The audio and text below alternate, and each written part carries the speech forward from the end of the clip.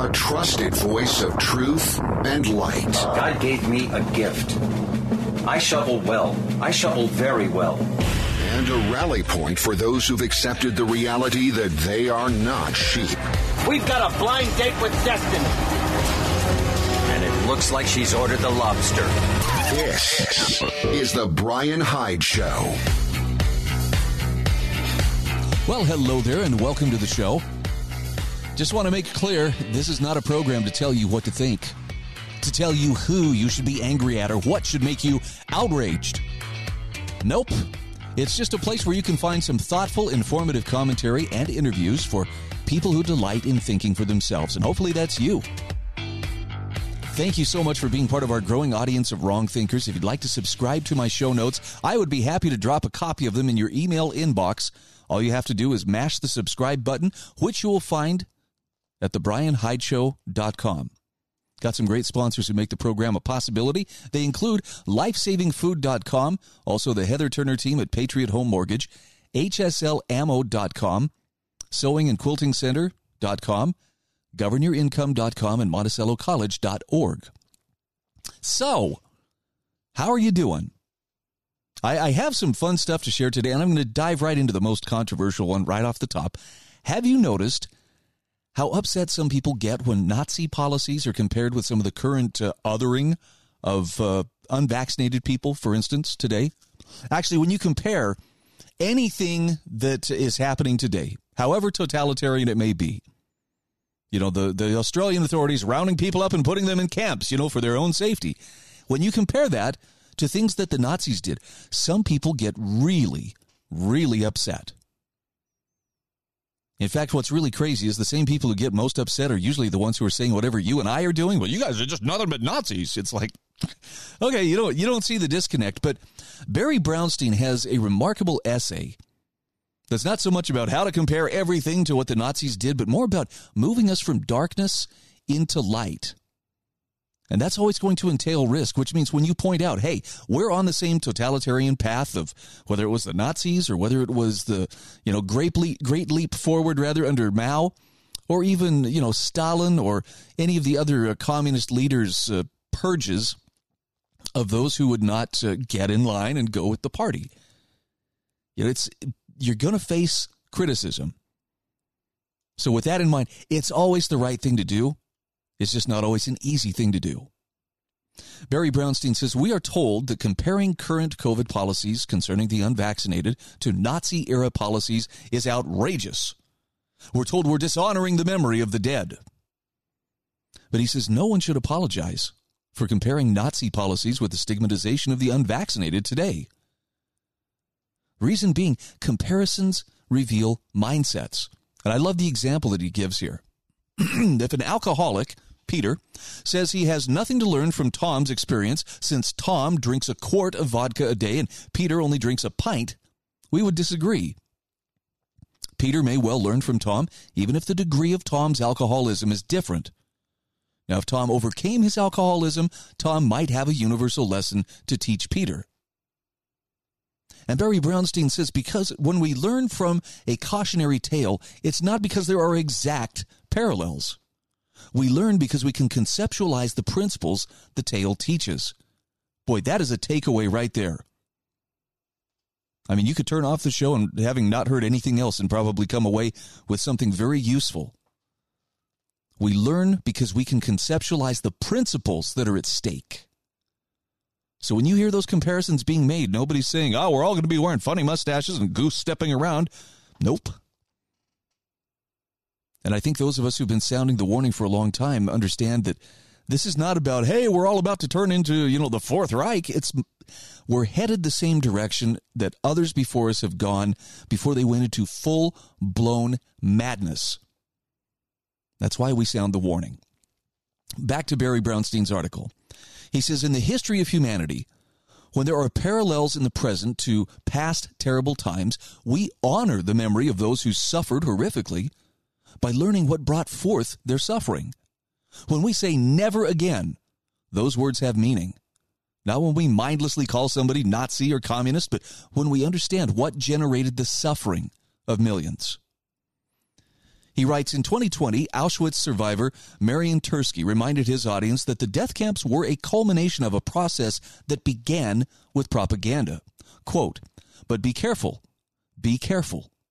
We are already beginning to become accustomed to thinking that you can exclude someone, stigmatize someone, alienate someone, and slowly, step by step, day by day, that's how people gradually become familiar with these things. Both the victims and the perpetrators and the witnesses, those we call bystanders, begin to become accustomed to the thoughts and ideas that this minority that produced Einstein, Nellie Sachs, Heinrich Heine, and Mendelssohn is different.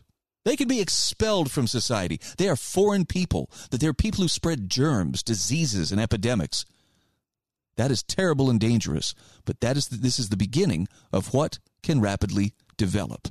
End quote. Now, Brownstein says, for his part, Tursky promotes an 11th commandment. Thou shalt not be indifferent. Today we have the power to oppose. Tomorrow we may not. Now, there are universal lessons to learn from relying on the right people to lead society. Individuals are fallible. Strict limits on power are always needed. And there are universal lessons when bureaucrats exercise power backed by the coercive force of government. They may be unprepared, unresponsive, or incompetent at best, and immoral and evil at worst. Politicians and bureaucrats are especially dangerous when they believe they are anointed to coerce others. Followers who have not yet learned that power is dangerous may be surprised by the actions their leaders take. Next time they believe they'll find better people to champion. Well, their next anointed champion is likely to fall short. The anointed are not incentivized to respect the autonomy of ordinary people. In his book, The Vision of the Anointed, Thomas Sowell warns what is seldom part of the vision of the anointed is a concept of ordinary people as autonomous decision makers, free to reject any vision and to seek their own well-being through whatever social processes they choose. The anointed want unbridled power. They are certain they have the knowledge they need. Sowell explains, the hallmark of the vision of the anointed is that what the anointed consider lacking for the kind of social progress they envision is will and power, not knowledge. And then he adds, the real comparison, however, is not between the knowledge possessed by the average member of the educated elite versus the average member of the general public, but rather the total direct knowledge brought to bear through social processes. The competition of the marketplace, social sorting, etc., involving millions of people versus the second-hand knowledge of generalities possessed by a smaller elite group. Now, Brownstein says the anointed are sure that if problems remain, it's only because others obstruct them. So Sowell explores the mindset of the anointed. Quote, the refrain of the anointed is, we already know the answers. There's no need for more studies. Oh, does that sound familiar? And the kinds of questions raised by those with other views are just stalling and obstructing progress. Solutions are out there waiting to be found, like eggs in an Easter egg hunt. Intractable problems with painful trade-offs are simply not part of the vision of the anointed. Problems exist only because other people are not as wise or as caring or as bold or as imaginative as the anointed. End quote. Now, Barry Brownstein says those who exercise power over us want to keep us in the dark, not learning history's lessons. He says during COVID, big tech ramped up censorship to levels we would expect to see in totalitarian societies. Lessons from history, consideration of alternative paradigms, and the works of great champions of liberty like Sowell, Hayek, and Mises provide proverbial light. But closed, the blackout cellular blinds in my bedroom screen out the light. Opened, the light shines away the darkness. He says, remove any barrier keeping us in mental darkness, and the light will shine to take us in the right direction. What a great metaphor. Now, from here, he goes into the story of Ulrich Alexander Boschwitz. And I'm going to hit the pause button on this for a moment because we're coming up fast on our break. But what do you think? Does this not ring true? I mean, are there not people who are trying to keep us in darkness at this moment? It's funny. I tried to share an article last week on Facebook, and I can't even remember what it was. I just remember that The first 2 times I tried to share that article, it was about the movie Songbird. The first 2 times I tried to share that link, Facebook, it didn't outright send me a warning, hey, you're going against our community standards. It did something much more subtle. It just sat there, kind of going in reset mode. It was like the spinning colored disc on an Apple product. What do you want me to do? It took like 3 tries before I could get the article to share. And even then, it was shadow banned. I don't know. The algorithm sniffed it out pretty quickly. It was very, very tough. I think I've had maybe 3 or 4 people say that they've seen it. Yeah. I mean, hey, I put it out there, but Facebook had their net ready and waiting. We'll come back to Barry Brownstein's article in just a few moments. It is linked in the show notes at thebrianhydeshow.com. This is The Brian Hyde Show.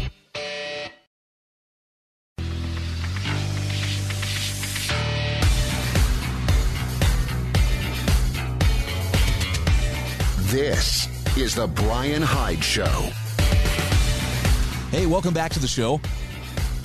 I'm going to continue on with Barry Brownstein's article here about From Darkness to Light. And that is our job. You're going to notice a definite theme in today's show that we tend to get what we focus on. And if we're more focused on darkness, guess what we're going to be spreading? Darkness. Now, I'm looking at myself when I say this. I'm like, okay, I walk that fine line every single day, between I want to keep you informed versus I want to load you down with all the bad news of what's going on. So this is hopefully something that's uplifting. We'll get more into Barry's article again here in just a moment. I want to steer you to lifesavingfood.com. There is a special going on this week that you need to know about. You save 28% on the Ultimate Power Solar and Cooking Emergency Food Kit. Everything you need to be truly prepared, including meals, a powerful water filter, a solar device charger, a stove, fire starter, and a whole bunch more. Click on the link I provide in my show notes for lifesavingfood.com. Check out this Ultimate Solar Power and Cooking Emergency Food Kit at $600, but you're saving $232 right off the top, plus free shipping, no sales tax. Wow. This is a killer deal. Might want to take a look at it. So back to Barry Brownstein's article. Learning from the passenger. He says Ulrich Alexander Boschwitz, born in Germany to a Jewish father and Protestant mother, escaped to Sweden in 1935. When he moved to England, Boschwitz was classified as an enemy alien and interned in Australia. In 1942, Boschwitz was allowed to return to England, but died at sea following a torpedo attack by a German submarine. Recently rediscovered as Boschwitz's 1938 literary masterpiece, The Passenger. In it, Boschwitz tells the story of Otto Silbermann, set in 1938 in Germany, just after Kristallnacht. Silbermann, a fictitious Jewish business owner, is on the run from Nazi roundups, and to elude capture, he takes a continuous series of train rides from German city to German city. One mistake and he is doomed. Yet Boschwitz's protagonist can't quite believe what has happened. Who could have imagined anything like it? In the middle of Europe, in the 20th century. People don't just go hauling off respectable citizens from their homes. They can't do that. Now, the mindset that Boschwitz reveals is instructive. If the hunted could not quite believe what was happening, we can understand why ordinary Germans saw nothing to be concerned about. And today, fully vaccinated Americans may not be concerned about upheaval in the daily lives of the unvaccinated. German propaganda turned reality on its head. A newspaper headline at a train station screamed at Silbermann, "Jews declare war on the German people." Did ordinary Germans question such unbelievable news? Probably not. Today, do the vaccinated question the propaganda that the unvaccinated are killing the vaccinated? Silbermann tries to escape to Belgium and is quickly caught and sent back. He tries to rally himself thinking, well, maybe things aren't so bad. His naive faith in government is revealed when he reasons, even if the Nazi government is full of anti-Semites, it's still the government, and this, meaning the beatings and roundups of Jews, is something they simply can't allow. He hopes tomorrow the governed might well declare it happened without their knowledge. Now, more naivety is revealed. Sneaking back to his apartment to find his Aryan wife, Silberman finds everything smashed. He picks up sufficient evidence of the deeds of the Nazi thugs, imagining he will get justice. He meets former business partners who are incapable of empathy and only want to take advantage of him. Reality sinks in as Silberman realizes, I should finally acknowledge the reality of the situation. Things are going to get worse, much, much worse. Poignantly, Silberman asks himself as if his optimism was nothing but cowardice. From his time on the front lines of World War I, Silberman has fond memories. Things were unpleasant, but we were soldiers, soldiers among soldiers, and now we are filthy Jews, and the others are Aryans. And Barry Brownstein points out today, professionals fired over their personal medical decisions would echo Silberman's plaintive cry. My character and my qualities are entirely unimportant. The headline that I am Jewish or that I am not vaccinated decides. The content doesn't matter. And Barry Brownstein asks, is in our optimism, we believe that somehow things will get magically better. Is our optimism a cover for cowardice? Now, that's a tough question to be asking yourself. But that's what a person with character would do, is ask themselves that question. There was little Silberman could have done to escape his fate. Our job in opposing tyranny is exponentially easier, as Charles Eisenstein points out. Quote, those pushing a techno-medical totalitarian program are nowhere near to consolidating power to the extent of the Soviet communists, the slave-owning class, the Nazi Party, or medieval Catholic Church. Similar forces are at work, dehumanization, scapegoating, ideologies of control, but there's still time to turn the tide. Vocal dissent does not mean certain death. End quote. Now, Barry Brownstein says today vocal dissent doesn't mean death, but many people self-censor as if it does. Eisenstein writes, another thing I've been hearing a lot of recently is that COVID tyranny is bound to end soon because people just aren't going to stand for it much longer. It would be more accurate to say COVID tyranny will continue until people no longer stand for it. That brings up the question, am I standing for it? Or am I waiting for other people to end it for me so that I don't have to? In other words, am I waiting for the rescuer so that I needn't take the risk of standing up to the bully? End quote. Holocaust survivor Vera Sharov warns against blindly supporting the war on COVID. Part of what's wrong, she says, is the idea of just following authority without considering, what if they're wrong? What if it's not in my best interest? Why? Well, she adds, it's a very, very dangerous thing to follow. It's a dangerous thing to do, meaning to follow. That's what happened in Germany, essentially. All Germans were not evil, but most of them, the vast majority, simply went along. Now, Brownstein writes, Silberman's features are not stereotypical, making it easier for him to blend in while traveling. He encounters other Jews while riding the trains. One with a more stereotypical Jewish appearance wants to join forces with Silberman, but he's reluctant. Silberman reasons, perhaps even correctly, that his risk of being caught will go up. As Silberman encounters other Jews, he begins to notice his own us versus them thoughts. I'm no different than anyone else, but maybe you are truly different, and I don't belong in your group. I'm not one of you. Indeed, if it weren't for you, they wouldn't be persecuting me. By his willingness to see his own ugly thoughts, Silberman offers us an important lesson. As he becomes aware of and does not justify his thoughts, he sheds light on his thinking and dispels his darkness. He thinks of his Aryan brother-in-law, his business partners, and others who refuse to help or seek to take advantage of his plight. And then, remembering his own unwillingness to help others, Silberman thinks, what actually separates me from you, meaning those who won't help? We're so alike, it's downright frightening. Now, Silberman's realization, we're so alike, is hopeful. And Barry Brownstein says, the darkness I see in you is also in me, but so is the capacity to be courageous and compassionate. In his book, Out of Darkness into the Light, the late psychiatrist Gerald Jampolsky wrote, it takes work to remember that we have choices. Today, so many furiously proclaim they have no choice but to follow the anointed. Now, for many decades in California, Jampolsky ran the Center for Attitudinal Healing. Actor Robert Young, famous for playing the dad in the iconic TV series Father Knows Best, was a supporter of Jampolsky's center. Jampolsky relates the story of Young's teenage daughter asking, Dad, how come each week on television you solve the most difficult family problems imaginable, yet at home you seem so stupid? Young laughed and replied, well, honey, at the studio I just have a good screenwriter. Barry Brownstein concludes by saying, as long as people believe the current anointed, such as Dr. Fauci, are trusted societal screenwriters of the lessons of history, economics, and the laws of power will not be learned. We will continue to deny our responsibility to oppose anyone claiming to be anointed. Jampolsky writes, everything in life depends on the thoughts we choose to hold in our minds and our willingness to change our belief systems. We alone retain the power to let in the light. So how do you do that?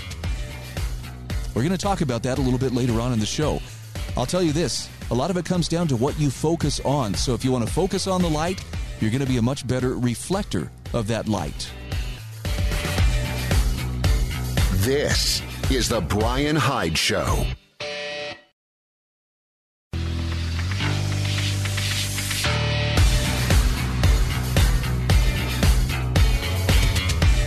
This is the Brian Hyde Show. Hey, welcome back to the show. I'm so thankful that you are part of my growing audience, and I want you to know, if you find value in what I do here each day, I have great sponsors who make this possible. They include the Heather Turner team at Patriot Home Mortgage, located in St. George, Utah. Bottom line is this: if you are anywhere within the state of Utah and find yourself looking for a mortgage loan, a VA loan, traditional loan, reverse mortgage, etc., maybe you just want to refinance your existing mortgage, I want to point you toward the Heather Turner team at Patriot Home Mortgage. Why? Well, because Heather literally has decades of experience doing this.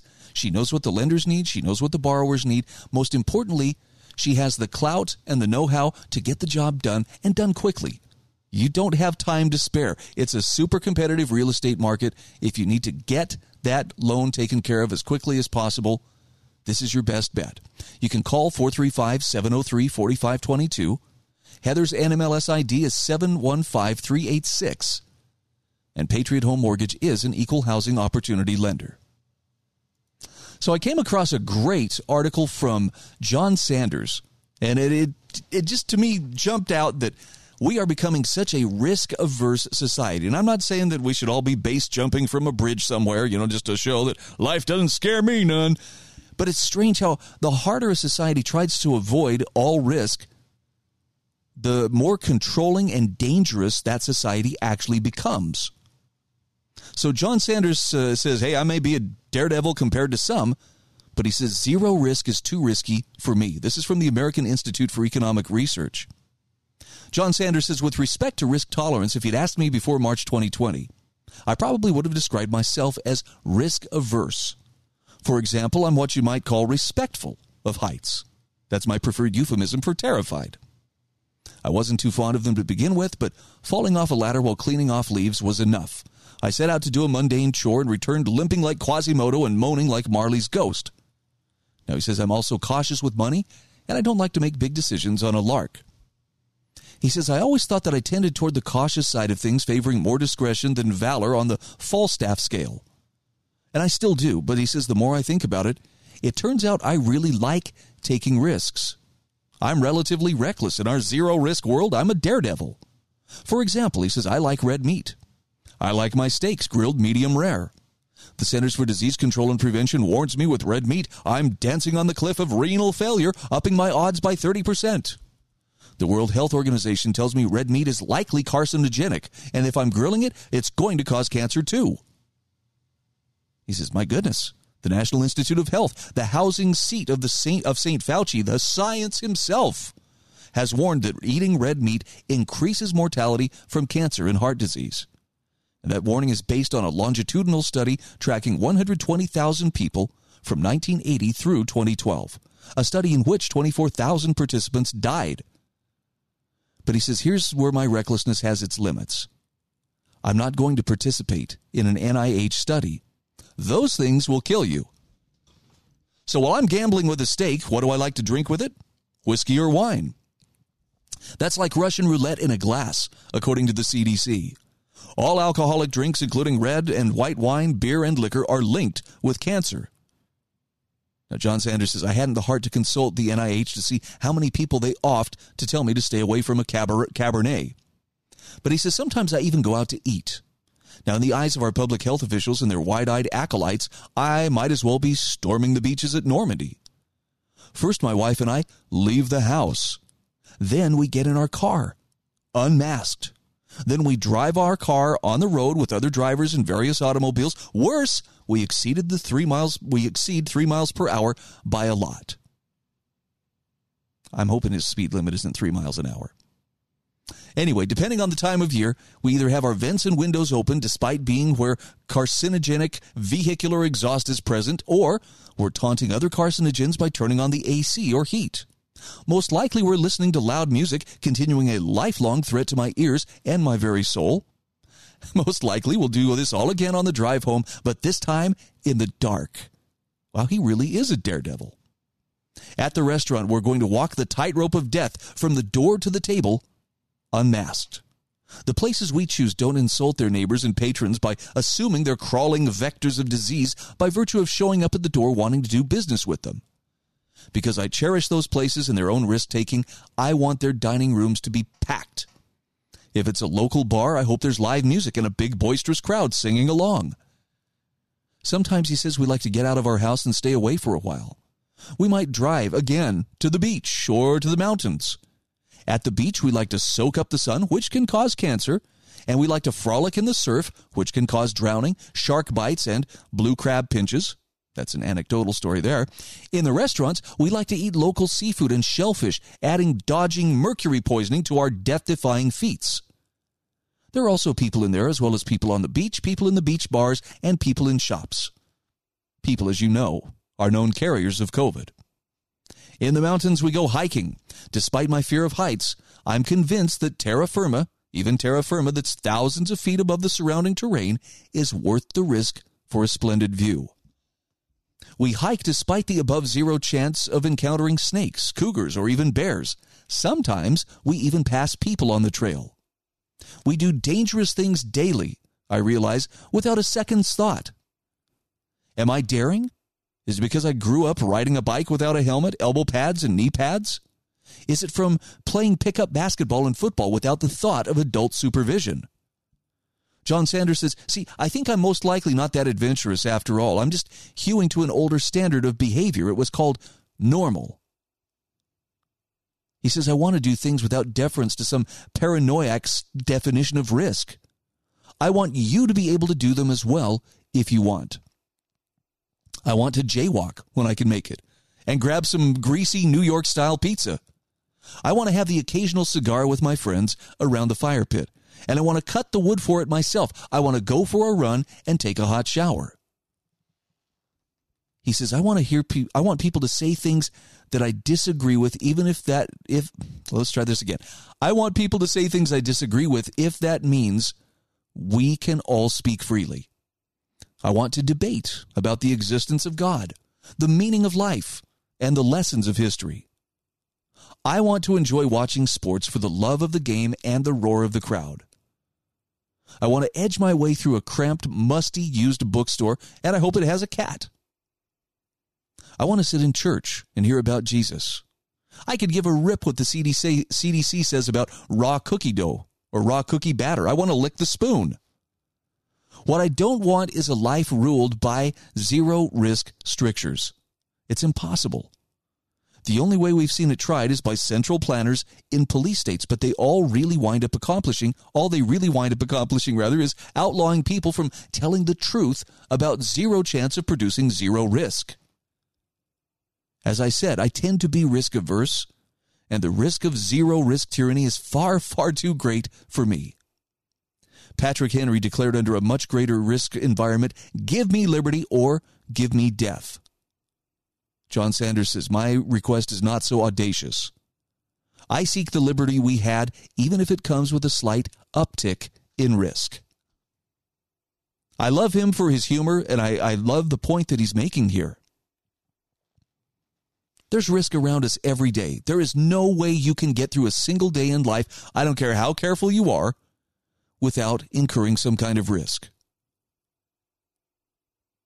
I mean, for crying out loud, one of my dearest friends died about 12 years ago. It started with an ulcer on his foot. He was diabetic. He was wearing too tight shoes and spending his days on his feet, working at Home Depot. And he rubbed a blister on his foot that became infected. It became an ulcer. It did not heal, and eventually the infection spread into one of his foot bones. So he had to have his little toe amputated. And while he was laying there in the hospital recovering from the amputation of his little toe, he threw a blood clot and died. Now, this is not, please have sympathy for me. I'm sad. I miss Dave, buddy. We're going to meet again someday. But how could he have avoided all this? Well, geez, he'd have to go back to his childhood and, first of all, convince his pancreas to keep on working, producing insulin. And, he had childhood onset diabetes. But the bottom line is he still lived life. You never know what those risks are that you may encounter. None of us knows exactly what it may be that takes us out of this existence. So while that's not a call to go around being reckless, I referenced base jumping. That's a very popular activity where I live. We have a wonderful quarter-mile-long bridge over about a 500-foot deep canyon, and people love to come and jump off that bridge. And you know what? Once in a great while, it's rare, but it does happen. Somebody doesn't get their chute open in time, and they pancake into the Snake River. And, it's sad. It's tragic. Yes, it could be avoided. But what's crazy is there are, I'm guessing, hundreds, if not thousands of people who make that same leap safely. And there's many others, like me, who just appreciate watching people having the time of their life. I'm sure there's a lesson in there somewhere. I'm going to have to go sit and think about it. I'll leave you to do the same. We'll be back in just a moment. This is The Brian Hyde Show.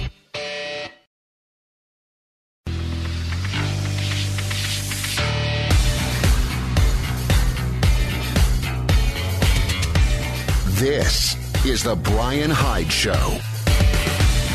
Hey, welcome back to the show.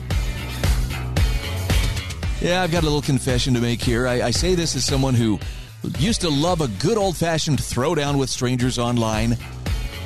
Don't do it. I say this as someone who used to love to vigorously argue with anyone who would call into my radio show. Don't do it. Even if it's not just a radio show. What I'm talking about here is that concept of arguing with strangers. I know for some people it's great sport, and frankly, I'll admit my favorite years of Rush Limbaugh's radio career were those years where I would listen to him dismantling callers right and left who called in to take him to task for whatever it was they were upset about. It's fun to listen to. But I crossed a threshold a few years back, and I just don't think I can go back. And that is, okay, it's fun to talk about things that get people engaged. It's fun to talk about things that get people riled up. But at some point, my conscience pinged me and went, hey, dummy, are you accomplishing anything besides just getting people riled up, or are you actually, giving them something that is of value? And that was kind of an interesting moment to have to noodle that out and think, okay, what am I really doing? Well, I've got a great essay here from Joachim Buch about arguing with strangers. And it's a doozy. He calls it Uninteresting People, version 2, a guide to arguing with strangers. And he starts with a quote from Matthew Crawford. Beliefs, including mine and yours, are fundamentally driven by prior biases. It takes deliberate effort to change that. Now, Joachim Buch says the first piece of advice for anyone considering arguing with a stranger is to resist. But he says, don't do it. It's not worth your time. In fact, he says you're probably just wasting time, both yours and theirs. Nobody wants you to convince them of something, and the number of people who change their minds from mere conversation are astonishingly few. Some minor thing you don't care about? Probably. The capital of Honduras? Sure. Any piece of contested facts, infected arguments, or larger systemic ideological arguments? Yeah, hardly ever going to change someone's mind. Instead, as Michael Malice gracefully ends his great collection of anarchist essays in the Anarchist Handbook, says, you ought to just gladly salute people. I will smile and nod as my friends go to their places of worship, in other words, ballot boxes, wishing them well, while I simply pray to be left alone. Now, Joachim Buch says brutal confrontation is a conversational entertainment that few of us truly enjoy. And curious minds, those willing to examine hard-held beliefs and separate arguments against a position from arguments against a person, are few and far between. Nobody changes their mind from polite or not so polite shallow conversations. Your instinct and mine is to argue with them over what we think is right, and it's more likely to just entrench their predisposition than it is to win them over.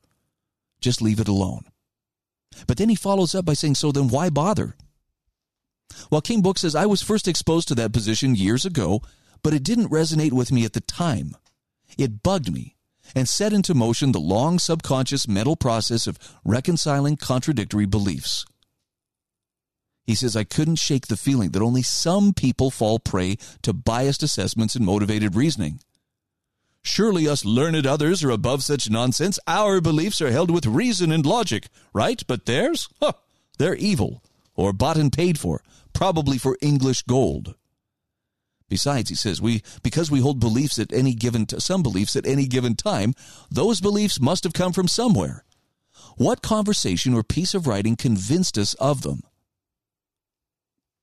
We learned some fact or relationship about the world. We put something together. We experienced something that makes us inclined to think some way. And above all, we have the genetic predisposition and personality trait that inches us toward one side or another. Thus saying nobody can be convinced of anything is too strong of a conclusion. A more reasonable one, clearly on display in our Cuckoo 19 world, is that people aren't having the conversations you think you're having, especially in public, before an audience judging you on behavior and social desirability more so than the accuracy of your facts or consistency of your argument. To invoke Dave Smith's analogy, if you're playing basketball and get punched in the face, the response isn't to go, I just need to dunk better, or aim for a three-pointer. If you get punched in the face on the court, you're not playing basketball anymore. Brett Weinstein and Heather Haying, in On Dying, Lying, and Testifying, said Dr. Fauci might actually be really, really good at his job. It's just not clear what that job is. Lots and lots and lots of even powerful people's silly arguments and stupid reasoning is just posturing. Daily Experience, writes Brian Kaplan in his superb Myth of the Rational Voter, the book that finally dissuaded Joaquin Book that state democracy was a viable vehicle for social organization, tells us that one of the goods people care about is their worldview. Few of us relish finding out that our religious or political convictions are in error. End quote. So democracy lets the individual enjoy the psychological benefits of irrational beliefs at no cost to himself. Now, Joaquin Book says Malice and Smith, not two public persona with high regards for the political establishment or its processes, laid this out very clearly. People start with their conclusion and reason their way to it. What informs Malice's political analysis is that the arguments people have don't matter. Hear, hear. So how to make progress? Well, he says you don't. Not really. At best, you'll find people who share the meta views of intellectual discourse, meaning honesty, thick skin, the capacity to admit flaws and correct course, who aren't afraid to examine even the deepest held idea. If not, somebody aggressively arguing in your face triggers your F off response.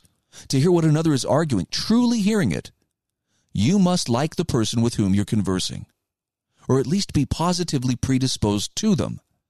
And that's generally not the case for some family acquaintance you met 5 minutes ago, or some Twitter profile who you followed or who followed you 5 seconds ago.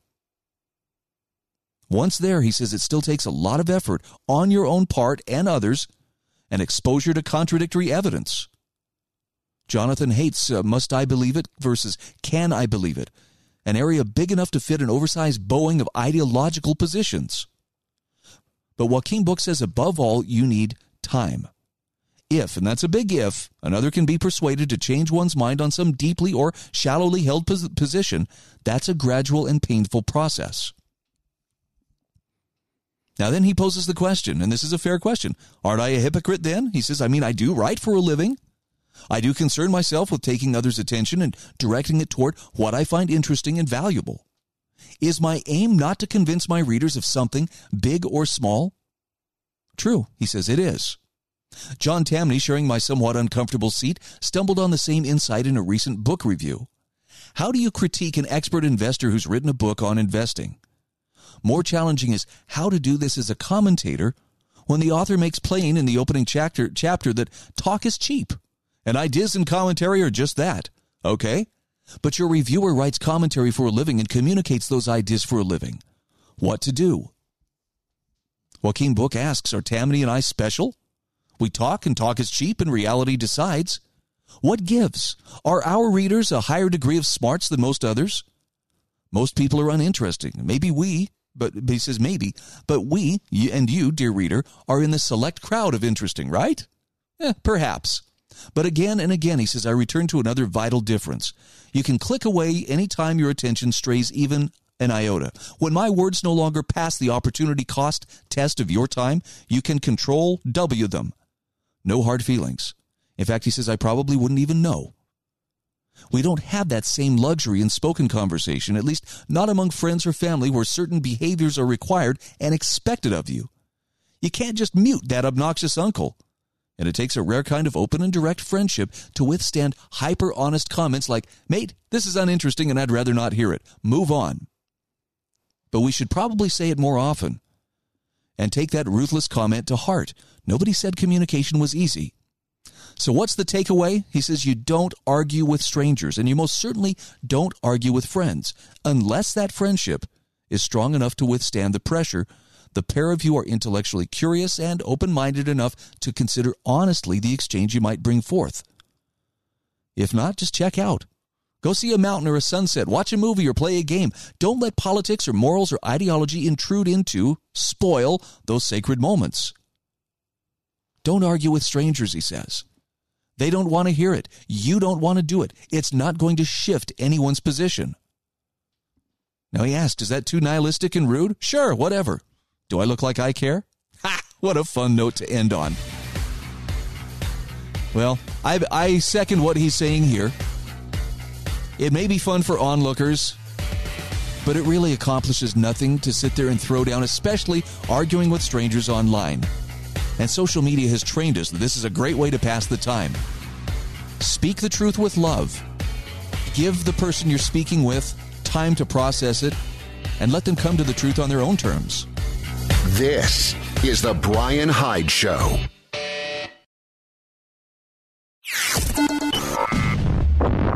A trusted voice of truth and light. God gave me a gift. I shovel well. I shovel very well. And a rally point for those who've accepted the reality that they are not sheep. We've got a blind date with destiny. And it looks like she's ordered the lobster. This is the Brian Hyde Show. Well, hello there, my fellow wrong thinker. Pull up a chair. Make yourself comfortable. We got some great stuff to share in this hour of the show. And our program is made possible by great sponsors, including MonticelloCollege.org, GovernYourIncome.com, SewingAndQuiltingCenter.com, HSLAmmo.com, the Heather Turner team at Patriot Home Mortgage, as well as LifesavingFood.com. I have never heard the phrase before of a Jezebel spirit. Now, I've heard of the story of Jezebel from the Old Testament. I've heard people, say it sometimes, and calling someone out, you're a Jezebel. But I would never have understood what that meant had I not read Alan Stevo's latest comment, or his latest column, rather, about how Jezebel spirits thrive when there is no one willing to stand. And since one of the focuses of this show is to try to persuade you, my fellow wrong thinker, to have the courage to stand. Not necessarily to stand down the corner, with a megaphone, standing boldly so that everyone can throw garbage at you as they drive by, but just knowing that you have the courage and the clarity of your convictions, that when it's your principles at stake, you can stand courageously. Even if you have to stand alone, even if your voice shakes, you can do it. So if you've ever wondered why your courage is needed now more than ever, this is a terrific read. Alan Stevo says, on a recent flight from Tampa to Atlanta, a woman got in the face of another passenger and yelled at him for not having a mask on. Now, he said he was eating and would not be putting it on. This masked Nazi ultimately struck him in the face and spit on him. Now, he remained seated and stood his ground verbally, though he unfortunately rolled in the proverbial mud a little, especially when he descended into using foul language with her. This woman, later identified as Patricia Cornwall, was taken with a spirit of control, a Jezebel spirit, as some people describe it. And this is true of many people who support the health mandates.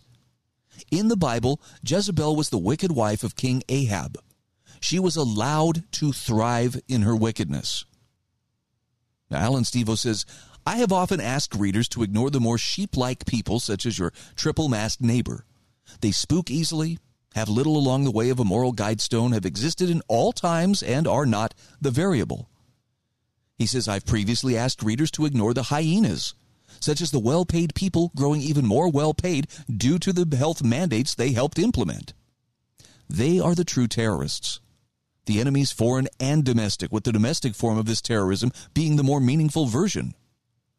Though their evil can astound in its depravity, they too are a mere distraction. They've existed in all periods of time and are not the variable. He says it's the lion who deserves your attention.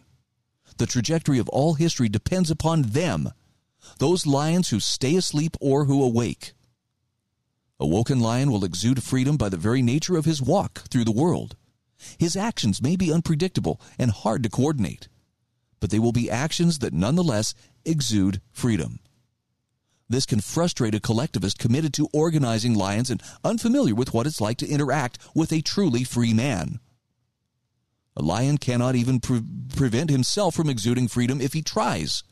It is the natural consequence of his walk through life. And Alan Stevo says, in a time like this, the objective of the free man then is to awaken as many lions as he can. Time spent focused on hyenas and sheep is often a distraction and a waste of time of one's personal resources, like time and energy, perhaps being the most valuable among those resources. So let's go back to the story of Jezebel and how it turned out for her.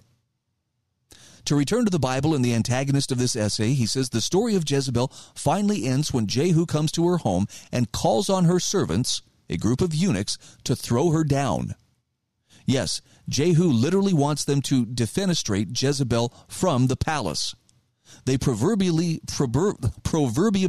regain their manhood by doing exactly that. Jezebel dies. Jehu tramples her with his horse. Jehu goes for lunch, and sometime later he sends people to clean up Jezebel's remains. By that time, Jezebel's remains had been devoured by dogs.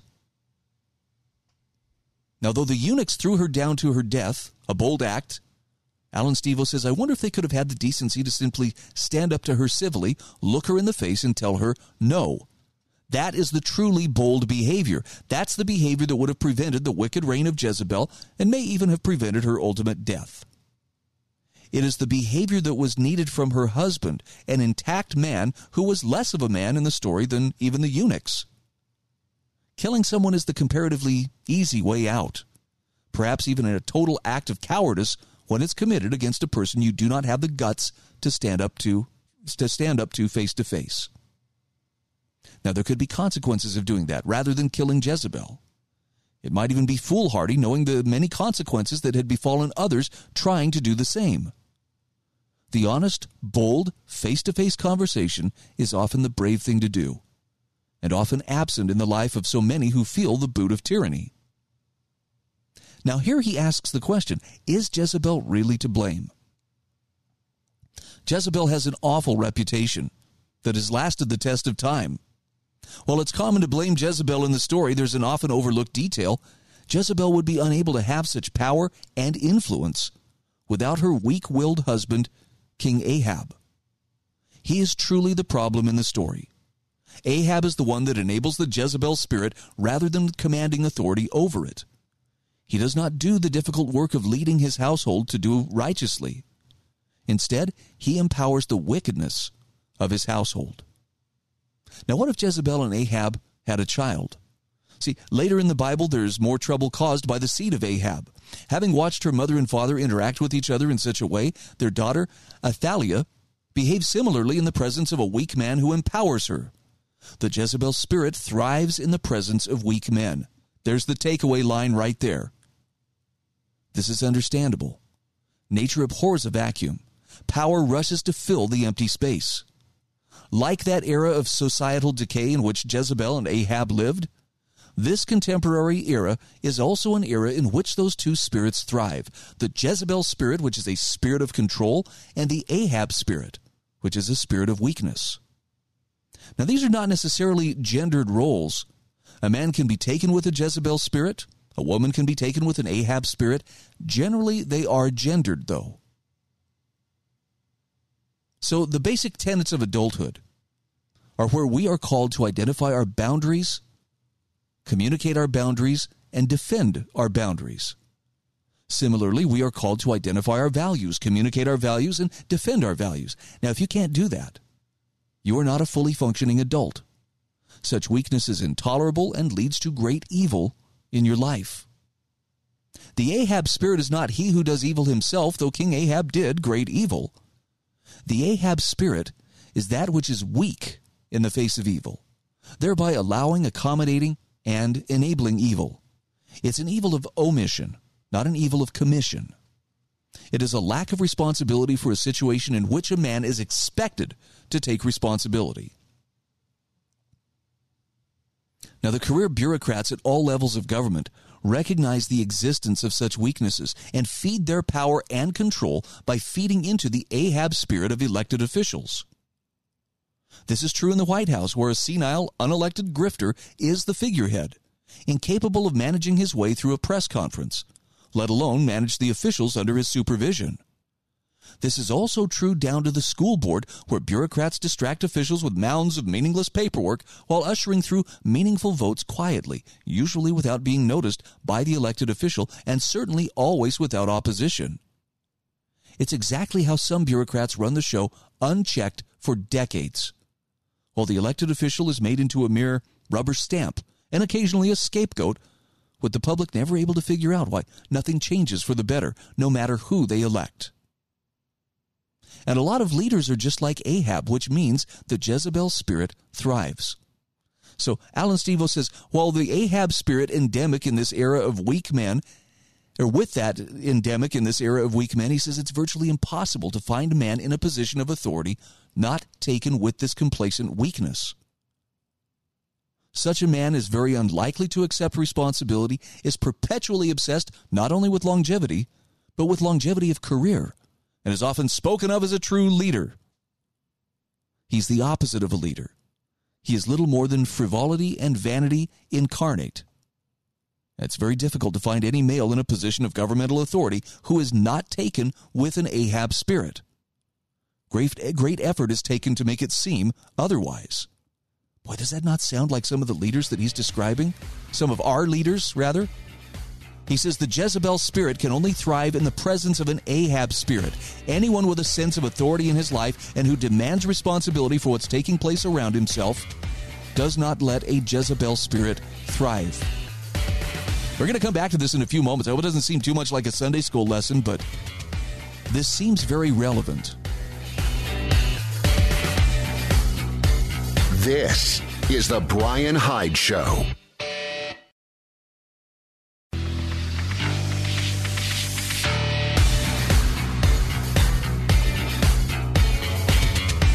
This is the Brian Hyde Show. Hey, welcome back to the show. Just a quick shout out here for sewingandquiltingcenter.com. This is a wonderful family-owned business located in St. George, Utah. And, even if you're a manly man who really isn't into sewing or embroidery or long-arm quilting, I bet you know somebody who does thrive on creating. And it's a very, very viable pastime and hobby, as well as a pretty good way to be more self-reliant. I mean, come on, if you can fix, or for that matter, fabricate your own clothing, that's a pretty cool skill to have. Something that may actually come in handier in the days ahead. Bottom line, though, is this. You're looking for a one-stop shop that will get you not only the machines that you need, and I'm talking Brother, Baby Lock, and Genome, but also free classes to go along with those machines. Meaning when you buy a long-arm quilting machine, for instance, from Sewing and Quilting Center in St. George, Utah, you have the ability to go take classes. And those classes never expire. All of their machine classes can be taken again if you forget or if you just want a refresher course. Now, they're offering some specials through the month of January. That's going quickly, so you probably should jump on this sooner than later. And if you live in Washington County, they'll even offer free delivery on all products purchased off their website. If you live in Mesquite or Cedar, they say, give us a call. We'll work something out. Anyway, I appreciate having them as sponsors. There are links in my show notes under my sponsors that will get you connected with Sewing and Quilting Center in St. George, Utah. So back to this article by Alan Stevo. Jezebel spirits thrive when there is no one willing to stand. And if you understand the Jezebel spirit as that spirit of control, that need to control others, and it thrives in the presence of the Ahab spirit, her husband, the wicked king Ahab, who was too weak to stand up to her controlling nature. Now here's where it gets really interesting. Let's translate that Old Testament story into more current parlance.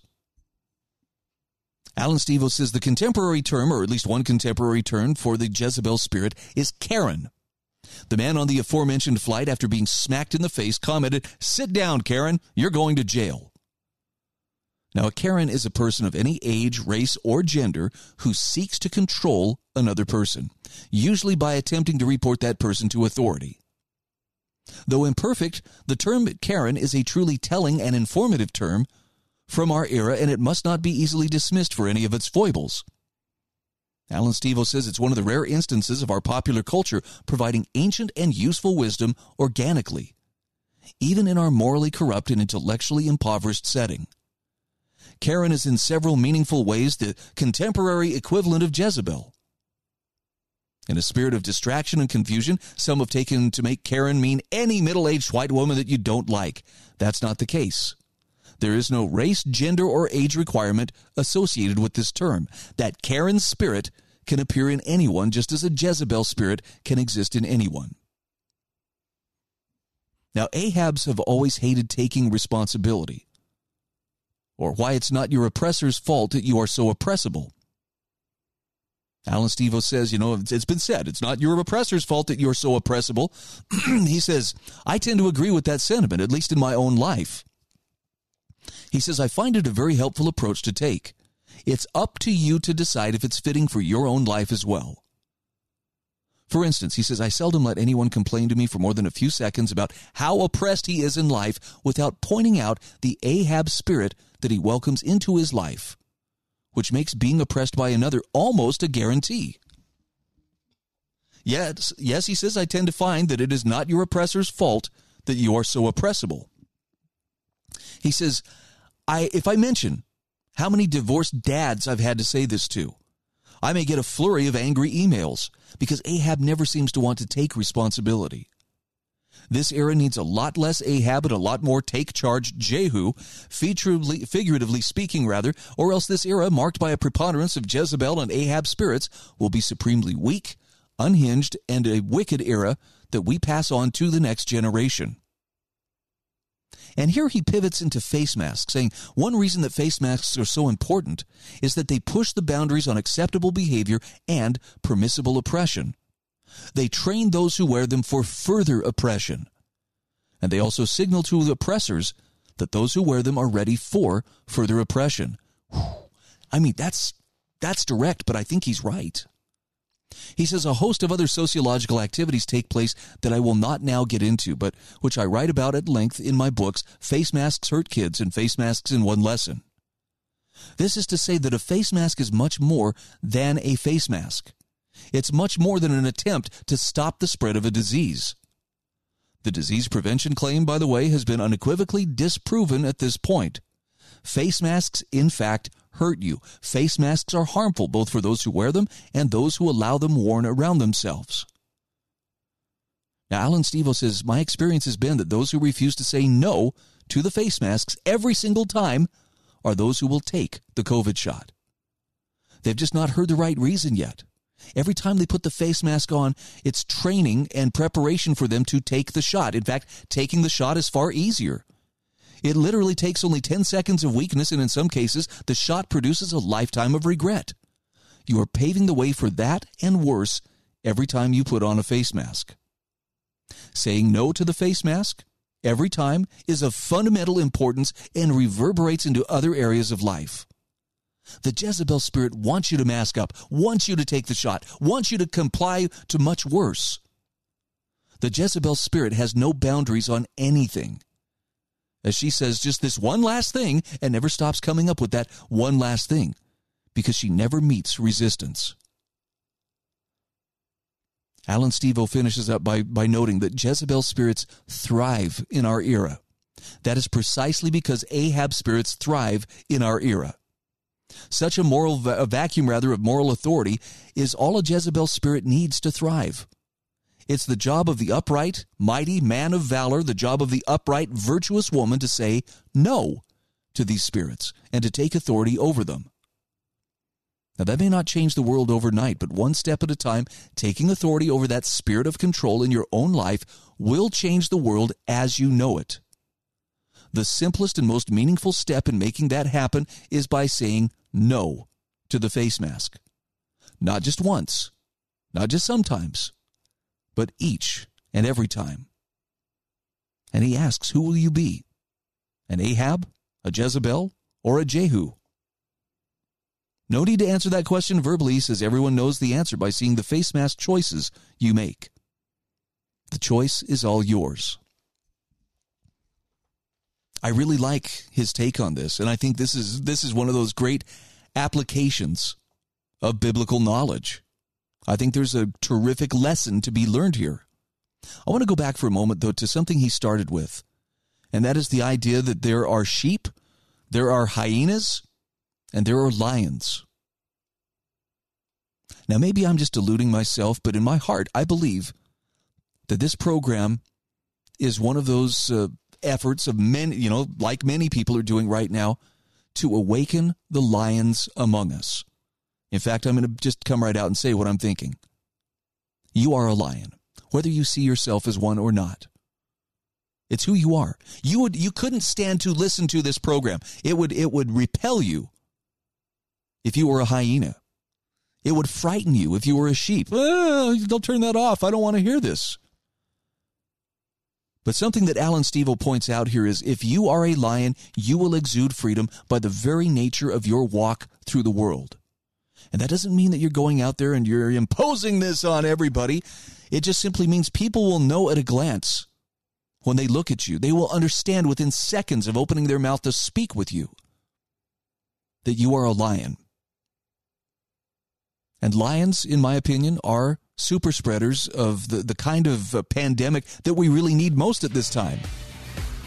And that is a pandemic of courage.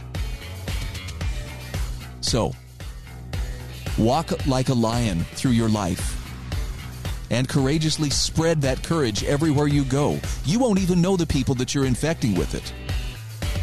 But they'll recognize it and they'll be better for having contracted that courage from you.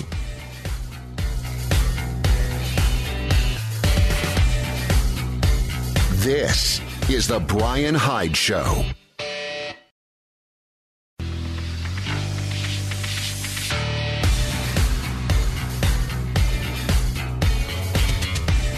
This is the Brian Hyde Show. Welcome back to the show. Thanks again for being part of our growing audience of wrong thinkers. If you'd like to subscribe to my show notes, it's a very simple thing. Just click on the subscribe button, which you will find at thebrianhydeshow.com. Now, it's going to ask you for your email, and I want to give you my assurance. I do not share your email. I do not sell your email to anybody else. Yes, I am compiling a list of subscribers, but it is for the purpose of when I hit publish on my show notes, which I do every single day that I do this program, it will send a copy of those show notes to you. And I'm not going to say that my show notes are what's going to make all of your dreams come true.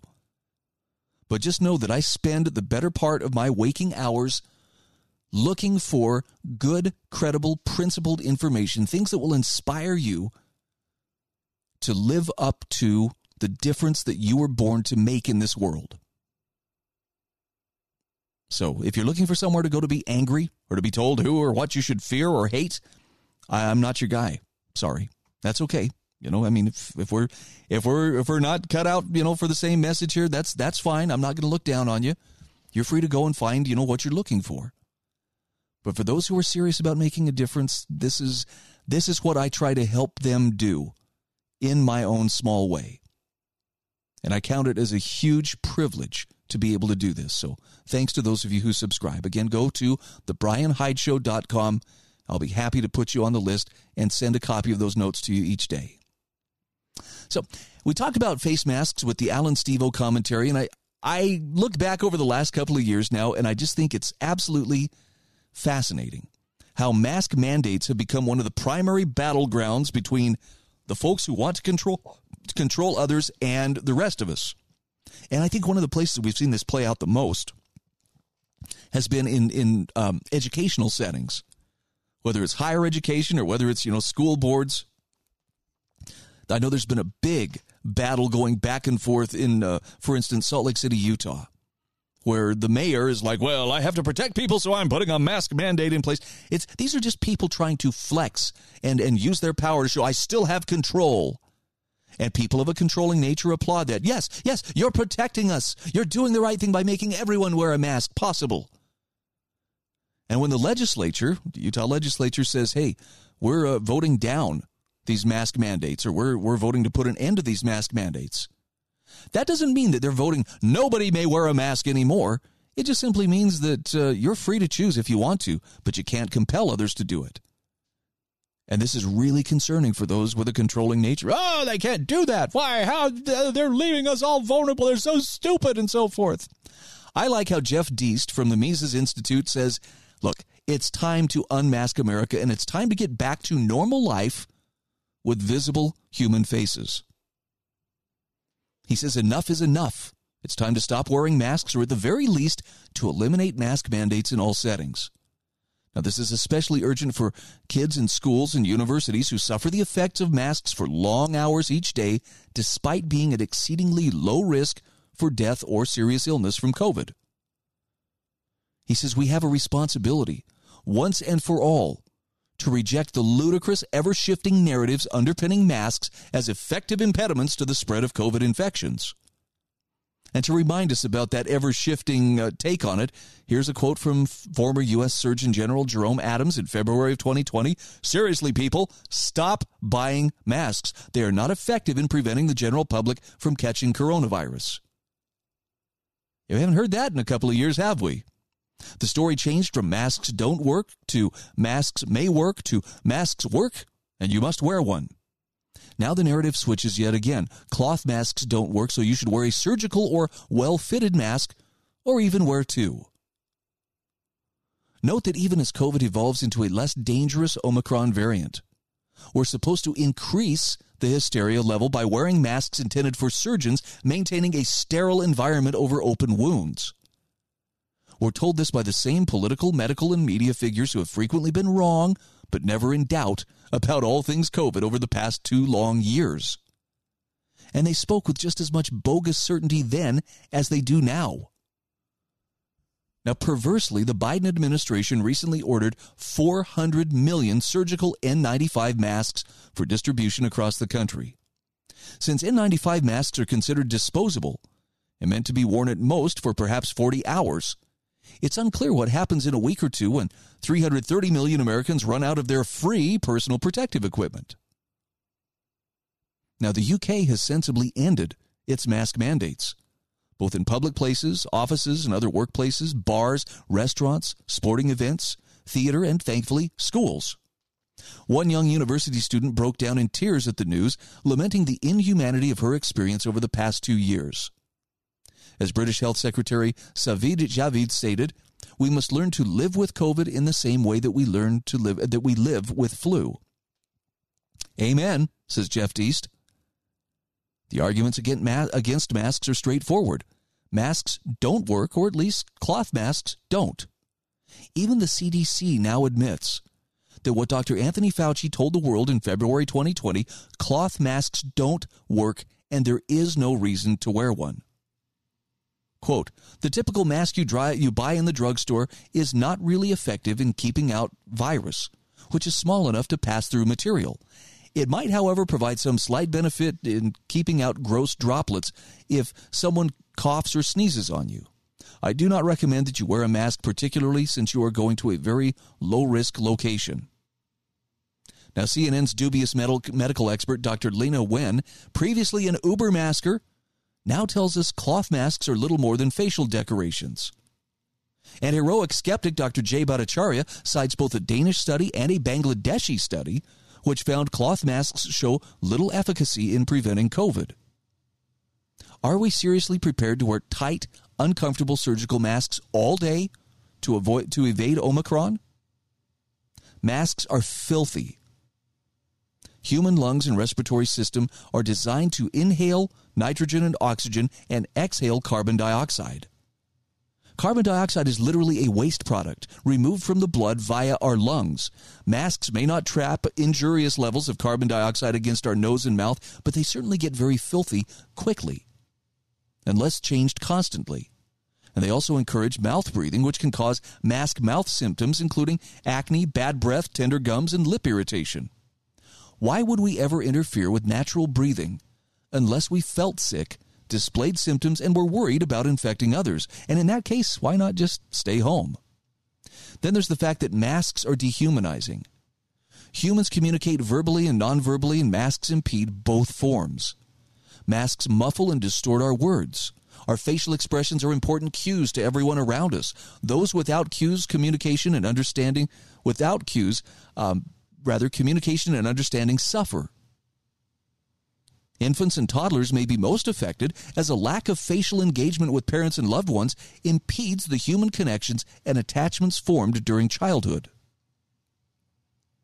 And perhaps most disturbing, however, are the symbolic effects when millions of Americans dutifully wear masks based on flimsy evidence provided by deeply unimpressive people. Facelessness, the lack of individual identity, personality, and looks, is inherently dehumanizing and dystopian. Like prison or military uniforms, masks reduce our personal characteristics. Masks are muzzles, symbols of rote acquiescence to an ugly new normal that no one asked or voted for. And also, risk is inevitable. Risk is omnipresent and heavily subjective. In other words, COVID risks vary enormously with age and comorbidities.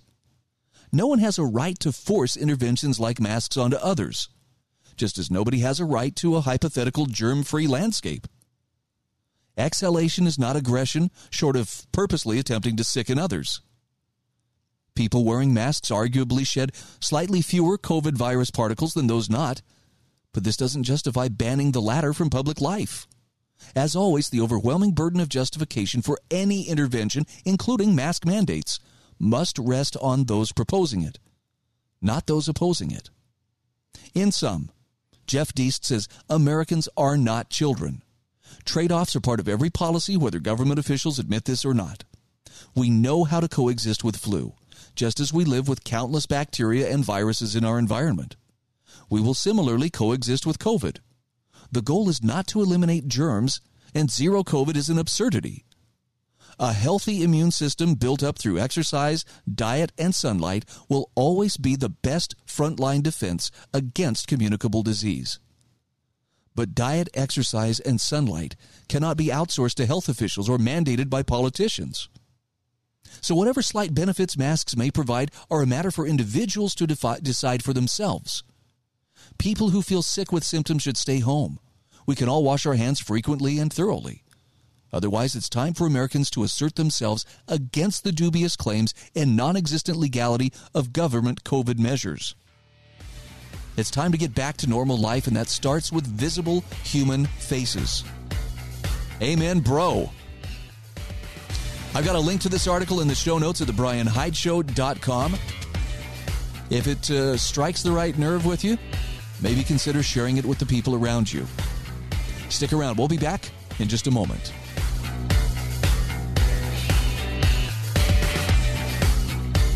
This is The Brian Hyde Show.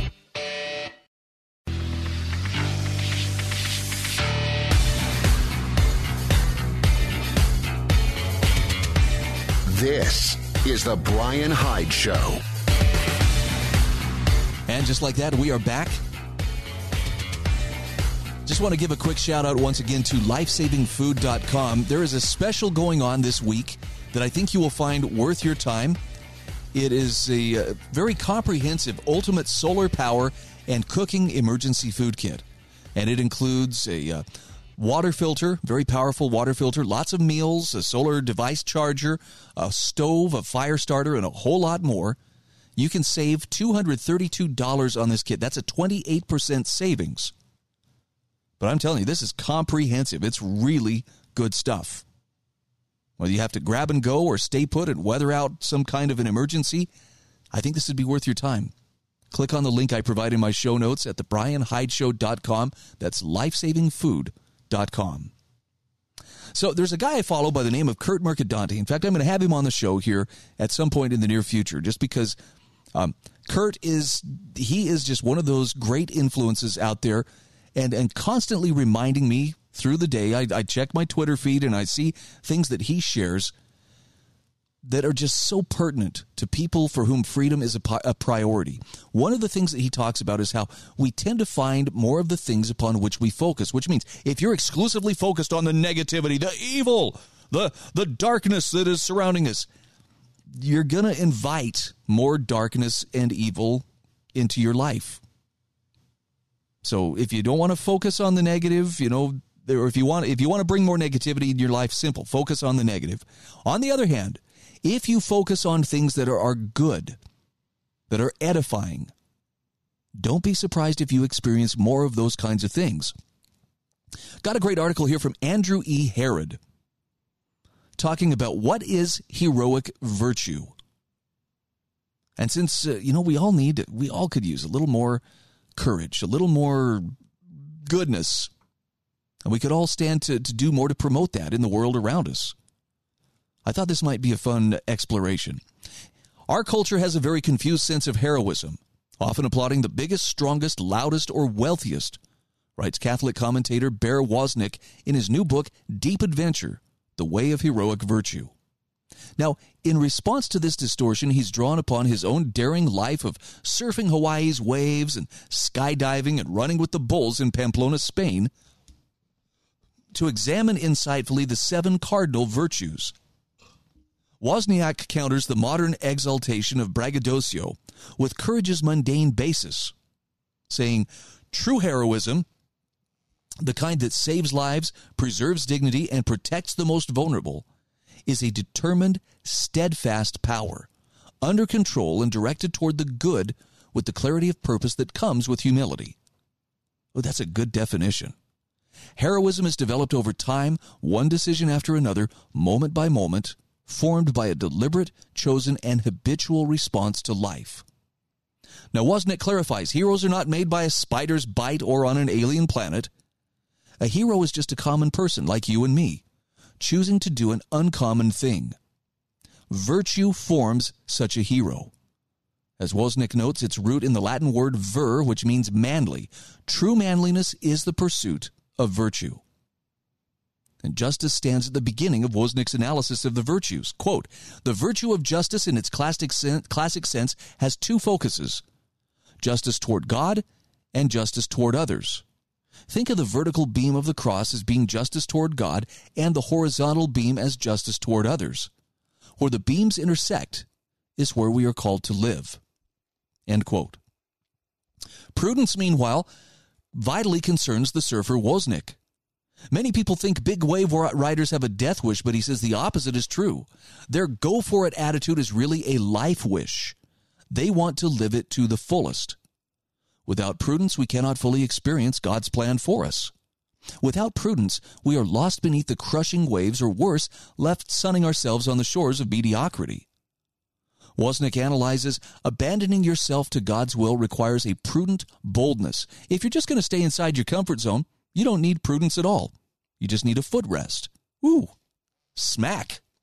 Now, Wozniak wisely distinguishes between earthly and heavenly desires in his discussion of temperance. Listen to this. The virtue of temperance is the self-mastery to enjoy pleasure without craving it.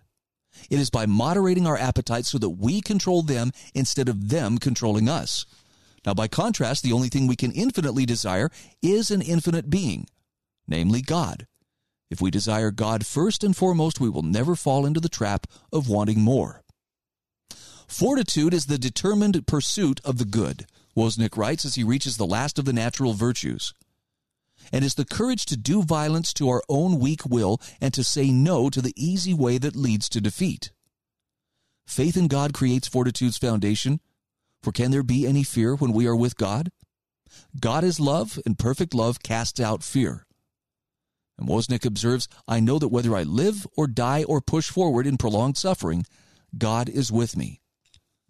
I mean, I got to pause for a moment and just say, these are some really great insights, and every one of them rings true to me. Now, from fortitude, Wozniak transitions to the supernatural or theological virtues, beginning with faith. Faith is dynamic, like a pent-up energy wanting to explode. Faith without action is dead, he intriguingly states. For God is calling you to continually move out in faith. He's calling you to do the impossible every day. Every time I jump out of a plane, he says, I feel the same rush that I feel when I take a leap of faith in response to God. Jesus challenged Peter to exercise his faith and step out of the boat. True faith banishes worry and demands a confident Sabbath rest amidst God's security. Wozniak explains when we worry, we're actually trying to exert our will over his. Making anything other than God and his will our goal is ultimately idolatry. So he says, trust, rest, and try easy is his motto. Hope arises out of the deep desire for God, the yearning to connect with beauty, to intimately share our lives with someone, and to seek perfection comes from the very core of our being because it is actually the deep longing for intimacy with our Creator. Accordingly, to pursue that longing, to seek the knowledge of God, is to have the virtue of hope. Hope entails giving control to God. Wozniak writes, once we've turned our back on the land and abandoned our will to God's, we've given up all control. Even so, we wait in hope and prayer for the presence of the Lord. Now, Wozniak concludes with a similarly energetic feeling or understanding of love, rather. Love isn't about feelings, he says. Who has warm and fuzzy feelings for an enemy? No, love is about action. It is the committed desire for the good of another and enacting it. He writes, Jesus commands us to make the choice of love even for those who don't deserve it, in our opinions. As with Wozniak's pious mother in her long deathbed struggles, love often involves suffering. And he points to God's wrestling with Jacob in the Old Testament as an example. If we desire true intimacy with God, we can expect that there will be times when God will drive us into the dark night and will wrestle with us as we try to cling to the world, the flesh, and the devil. Pretty good stuff here. The ocean blue provides the perfect setting for Wozniak's journey ever deeper into the wild and untamable adventure of God's love. Wozniak's penetrating study of the 7 cardinal virtues shows they are not the stuff of mere academic discussions, but principles for a life well examined and well lived. Wozniak will not leave readers in their armchairs the same. Again, this is a review of Wozniak's book, Deep Adventure, The Way of Heroic Virtue, from Andrew E. Herod. And perhaps for some, it's a little too religious, Brian. Come on, man, you're off in the weeds. And look, maybe that's not the message you needed to hear today, but I promise you, there's someone within the sound of my voice who is trying to find the courage to stand up and live up to the virtues that they know are ennobling and empowering in their lives. So for them, that's why I deliver this message. Look, I want to swing for the fences every single time I sit down and open this microphone. And there's some days where I get done and I'm like, wow, that's, today's show went really well. Or I felt like I was in sync with whatever I was supposed to be doing. But there's times where it's like, yeah, I don't know. And strangely enough, some of the shows that I pass off as, wow, that one kind of sucked, or I really felt like I swung and missed on it. Those are sometimes the times when I hear back from people who say, I just so appreciate, that you shared this, or that you had this person on your show, or you helped me understand something. So I never know. But something I do want you to understand about this program, as much as I would love to have the biggest, baddest audience in the entire world, it's not about having the biggest audience. You know, I understand that the message I have is not something that everybody wants or even what everybody needs.